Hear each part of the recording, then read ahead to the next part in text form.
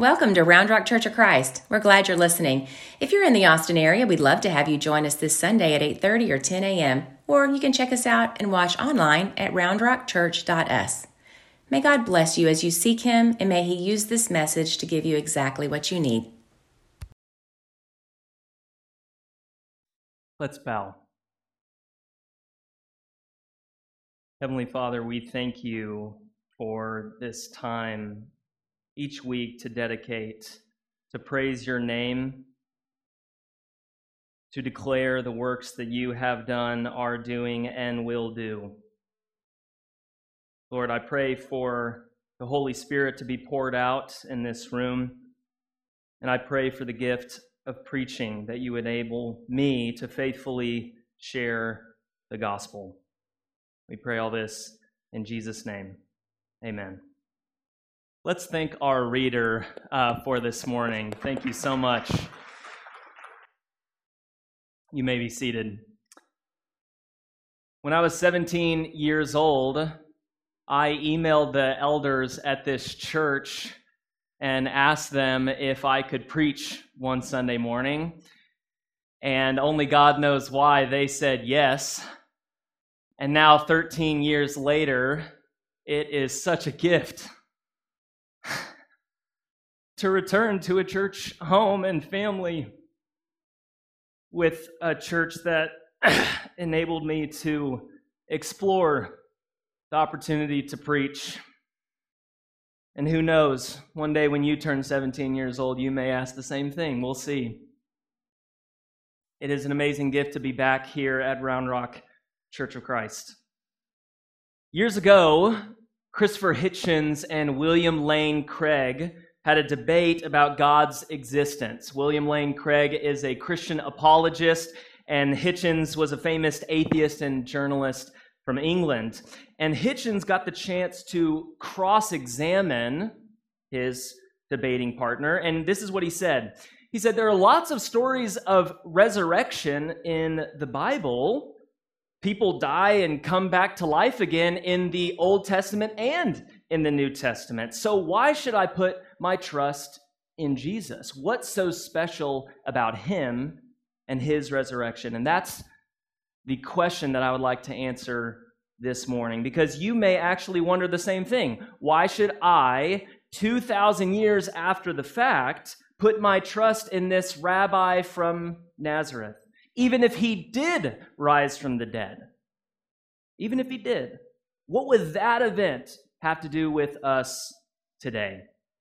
Here's how I want to address that question. I am going to compare two stories of resurrection from the same gospel, the Gospel of John. And we will look at the death and resurrection of Jesus and the death and resurrection of his friend Lazarus.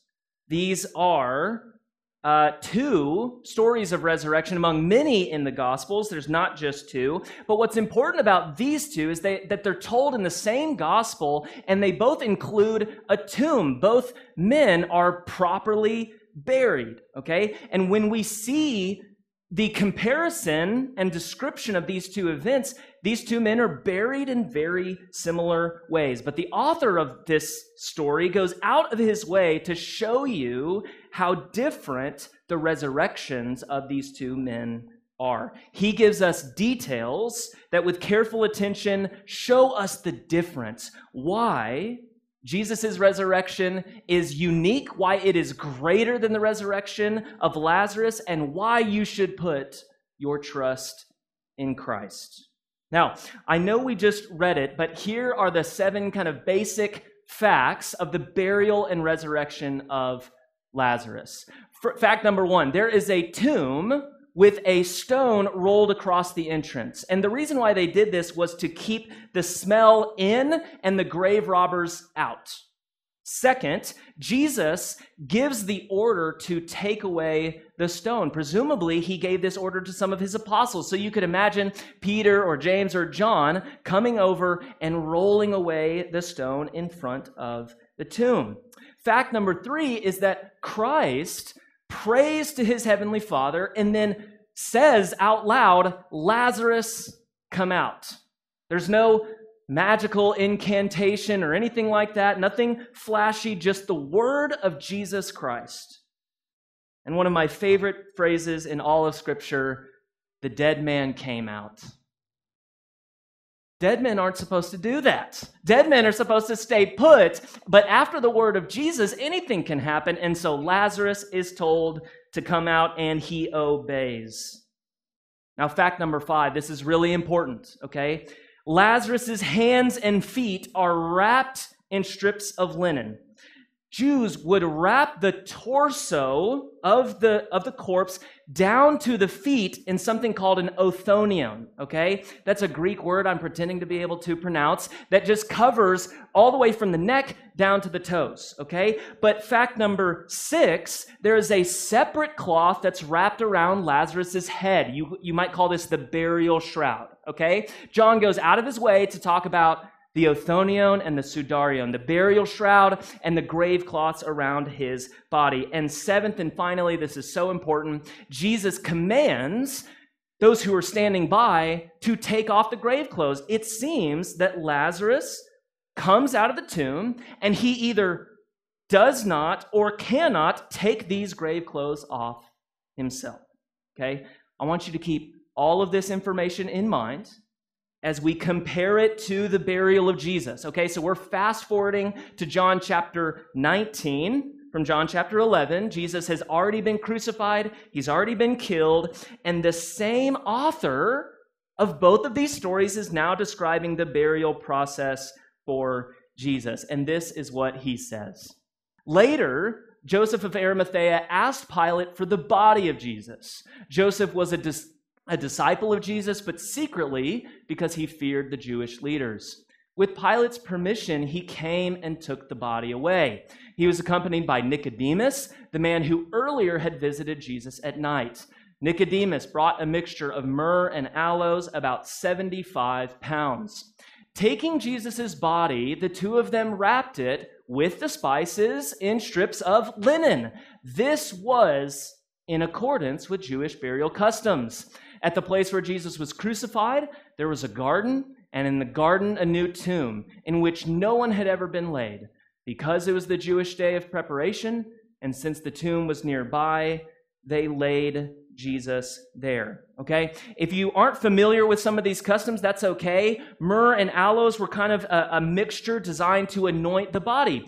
And just like with Lazarus, they are concerned about the smell of this corpse. And so as an act of kindness, they cover his body with strips of linen soaked in these myrrh and aloes to be a sweet smell, okay, that covers his body. Now, we're emphasized again and again, these are the Jewish burial customs. There's no funny business. There's nothing out of the ordinary. Jesus has the same bodily wrapping and the same kind of burial shroud around his face. He was probably put in a tomb that was probably cut out of a cave, just like his friend. We know that they put him in this tomb on Friday afternoon. They all went home for Sabbath. They rested from their labors all Saturday. And then this happens early Sunday morning. Look at these details, okay? Early on the first day of the week, while it was still dark, Mary Magdalene went to the tomb, and she saw that the stone had been removed from the entrance. So she came running to Simon Peter and the other disciple, the one Jesus loved, and said, "They have taken the Lord out of the tomb. We don't know where they have put him." So Peter and the other disciple start for the tomb. Both are running, but the other disciple outran Peter and reached the tomb first. I love imagining Peter putting on a little bit of weight while he was following Jesus. "John, you go on ahead, man. I'll get there eventually," okay? And then this happens when the beloved disciple arrives at the tomb. He comes to the tomb and has to bend down because these tombs were cut into these caves, not the full stature of a man, but low to the ground, and he looks inside the tomb. And what does he see but the strips of linen that cover Jesus' body from his neck all the way down to his toes? But this beloved disciple does not go into the tomb. Simon Peter, on the other hand, as you'd expect from his character, he just barges right in, okay? He goes straight into the tomb, and he sees more than the beloved disciple. He barges in, he looks inside, he sees the strips of linen lying where Jesus had been placed, as well as the cloth that had been wrapped around Jesus' head. And John is going out of his way to tell us all these details about the burial clothes for a reason. He says the cloth, the burial shroud, was still lying in its place, separate from the linen. Now, this next slide is so crucial. I put stuff in bold and underlined just so you would see how important these 4 words are. The other disciple who had reached the tomb first also goes inside. He saw and believed. We're all going to say that together just for emphasis, okay? We're going to count down 3, 2, 1, and we're going to all say it together, okay? 3, 2, 1. He saw and believed. My question to you is, what did he see and what did he believe? I think the only way to answer that question, to address those 4 words, is to look at this picture, okay? I love this depiction of the resurrection of Lazarus, okay? First of all, you've got the guy plugging his nose because he's worried about the smell, okay? Then I love this. This must be Mary or Martha, and I love that she's looking away. Just imagine her reaction when she turns around to see her brother alive again. Now look at Lazarus. I don't know if you've ever imagined this, but what would it have looked like for him to come out, and then Jesus says to those standing by, take off his grave clothes? Well, guess what? He waddled. You believe me, he waddled out of that tomb because he can't take the grave clothes off himself. Jesus has to tell other people to take those off for him, which means Lazarus rose from the dead with the grave clothes on. Okay? The emphasis in these 2 stories is that these 2 men are buried in the same way, but they are not resurrected in the same way. When Jesus rose, he left his grave clothes behind. Now, if you can't picture this in your head, I'm going to give you 4 options for what could have happened when they walked into the tomb. Okay? In the top left, you've got if Jesus was not raised, if he was dead, still covered in all of his grave clothes, okay? They would have walked in, they would have seen everything. No story here, okay? If Christ rose like Lazarus and he was somehow able to shimmy off these grave clothes, guess what? They would have been lying on the ground like every good teenager places their clothes, okay? Now, if you look in the bottom left, this is what Mary Magdalene was worried about, right? Grave robbers would not have grabbed the body and gingerly taken off the grave clothes and left them behind. They would have just grabbed the body and run. They had to get out of there fast. But what did John see? He saw Jesus' grave clothes left behind. You could almost imagine this wrap around his body just deflates and collapses in its place. This is what John saw, and this is what he believed. He sees the linen cloths, and he says, Jesus is alive. He's back. Now, he doesn't understand from Scripture that this is how it had to happen, and he doesn't understand that this is a prophecy that's fulfilled, but he sees that, the linen cloths, and he believes he's raised from the dead. Now, how can Jesus actually do this? How can he be raised from the dead and leave the grave clothes behind? What does that even mean? Well, if you look in the rest of the Gospels, including this one, you can see Jesus do very strange things in this risen body. Look at this. This is from the same chapter in the Gospel of John. On the evening of the first day of the week, when the disciples were together with the doors locked for fear of the Jews, Jesus came and stood among them. Jesus doesn't politely knock on the door and then they open it. He doesn't kick it down and say, I'm raised from the dead. He doesn't do any of that. He just appears exactly where he wants to be, even though the doors are locked. This is Matthew's version of the resurrection. I don't know if you've ever noticed this. Just look at this, okay? After the Sabbath, at dawn on the first day of the week, Mary Magdalene and the other Mary went to look at the tomb. There's a violent earthquake, for an angel of the Lord came down from heaven and going to the tomb, rolled back the stone and sat on it. The angel said to the woman, Don't be afraid, for I know that you are looking for Jesus who was crucified. Let's say these 4 words together. He is not here. Have you ever noticed that? Did Jesus leave the tomb before the stone was even rolled away? Think about the angelic message every single time. Why do you look for the living one among the dead? He's not here. You can't find him in the tomb, even though you look. This is one of my favorite stories from the Gospels. This is from the Gospel of Luke. It gives us another example of the things that Jesus can do now that he's raised from the dead. This is the story of the 2 disciples who are walking back to their village of Emmaus, and they are discussing what has been going on in Jerusalem over the weekend. And Jesus shows up. He starts walking alongside them, and he strikes up a conversation. And I love this so much. Jesus asks them, he asks them this question. He says, what are you talking about? And these 2 disciples who don't know it's Jesus say to him, are you the only one visiting Jerusalem who does not know the things that have happened there these days? I love it. They're like, have you been living under a rock or something? And Jesus is like, well, technically, yes.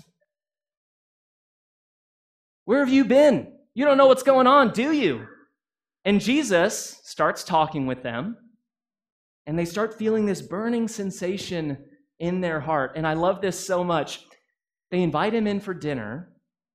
He takes bread, he gives thanks, he broke it, he begins to give it to them, and their eyes are open. They finally recognize him. And as soon as they see him, what happens? He disappears from their sight. We have multiple Gospels telling us that this man's body is different. It's raised from the dead, but it doesn't have the limitations that we have. He can be wherever he wants to be. Locked doors don't stand a chance. Sealed tombs can't hold him back. Grave clothes can't stay wrapped on him. Even his friends see him vanish before their very eyes. This is way different than the other stories of resurrection in the Bible. And there are at least 3 reasons I want you to believe why this matters. This is not just an interesting detail or, oh, what fascinating information from the Gospels that I didn't know before. No. This matters for our faith. And the first thing to walk away with is that Christ's resurrection is greater than every other story of resuscitation in the Bible. Think about it. When other people are raised from the dead, they live, they die, God brings them back to life, and then what happens after that? They die again. I don't think Lazarus is like roaming planet Earth right now. Okay, he died again. But what happened with Jesus? He lived, he died, he rose again, and he never died again. He ascended into heaven, and he is alive right now. He defeated death. That's what happened in his resurrection, and it's why Christopher Hitchens, when he's debating William Lane Craig, it's so sad, he just doesn't know what he's talking about. The one thing that Christopher Hitchens hated most is the one thing he didn't understand, which is Christianity. Our faith is not built on a bunch of stories of resuscitation. It is built on one, resurrection. This is the second reason why this story is so important. The story of Christ's resurrection is not metaphorical. It's historical. And here's what I mean. If someone tells you that Easter Sunday is all about love conquering hate, but they believe that Jesus is still dead, that is a bunch of nonsense. I'm sorry. If Jesus is really dead, if we could go find his bones somewhere, Christianity is not true. It's not true because all of our faith is built on a historical resurrection. It's as historical as World War II or World War I or the War of 1812. You pick. It's just as historical. It happened about 2,000 years ago, just outside of Jerusalem city walls. You can go to Jerusalem today and see where his tomb is. This man had a mom who gave birth to him, and he was really crucified, and he really died, and he really rose from the dead. And if anybody says otherwise, they don't understand Christianity anymore. The third reason why this matters is because it informs our hope about the future, okay? For the past 2,000 years, Christians have believed in the resurrection of the body.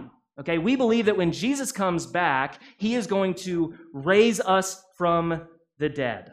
So it's very important to talk about the way that this informs our hope. Like, I hope that when I die, because of God's grace and Jesus' sacrifice on the cross, that I'm going to go to heaven. That's where I want to go. But that is not God's ultimate plan for each and every one of us. He wants us not to be disembodied, but to be given new bodies. And we know this because Jesus promised it. In this same gospel, he says, don't be astonished at this. The hour is coming when all who are in their graves will hear his voice, that is the voice of Jesus, and will come out. Those who have done good to the resurrection of life, and those who have done evil to the resurrection of condemnation. Now, this is a difficult word to hear because basically what Jesus is saying is, you will be raised from the dead whether you like it or not. I'm going to raise all the dead, no exceptions. The only question is what kind of resurrection you will experience. Now, Jesus doesn't want to condemn anybody. One of the most famous verses in the Bible reveals this to us. This is John 3:16. God so loved the world, he gave his one and only Son, that whoever believes in him shall not perish, but have eternal life. God did not send his Son into the world to condemn the world, but to save the world through him. This verse is so key. Whoever believes in him is not condemned, but whoever does not believe stands condemned already because they haven't believed in the name of God's one and only Son. This is why you should put your trust in him. He's been dead before. He defeated death in his resurrection, and he promises to every person in this room, if you are dead when he comes back, you are going to be restored to life. Now, I love there was this verse in our reading today that just, it boggles the mind to think about how crucial this is. When Jesus prays to his heavenly Father, right before he raises Lazarus from the dead, this is what he said. I said this for the benefit of the people standing here, that they may, say it with me, believe. Okay. 2,000 years later, we are overhearing that prayer. Jesus prayed that prayer so that anybody who heard it would believe that God sent him. So if you listen to John chapter 11, you have overheard the one who rose Lazarus from the dead. You have heard the voice of the one who predicted his own death and resurrection. You have heard the voice of a man who died just as he predicted and then promises all of the dead that they will be raised too. He said this for your benefit and for mine. One day, he will call us by name out of our graves. Can you believe that? He's going to say, Mitch, come out. And I'm going to be raised from the dead. He's going to say, Chris, come out. And Chris is going to be raised from the dead. He's going to say, Georgine, come out. And she will be raised from the dead. That is the gospel. It's the promise he's made to every single one of us. And he can promise it because he's already done it. So, don't put faith in anybody else. Put your faith in the one who left his grave clothes behind. Let's pray. Lord, we are in awe that Jesus is the resurrection and the life. Jesus, even in his own person, is the power of resurrection. He did it for Lazarus. He predicted it for himself, and he promises it to each and every person who has ever lived, is living, or will live. Lord, we pray for trust in him. We want to put all of our faith in your Son, Jesus Christ. Lord, if there's anyone in this room who is struggling in their faith in Jesus, I pray that you would turn their attention to this story, that he really left his grave clothes behind. Death has no hold on him. He defeated death by his death. We're in awe of you today. We pray this in the name of Jesus. Amen.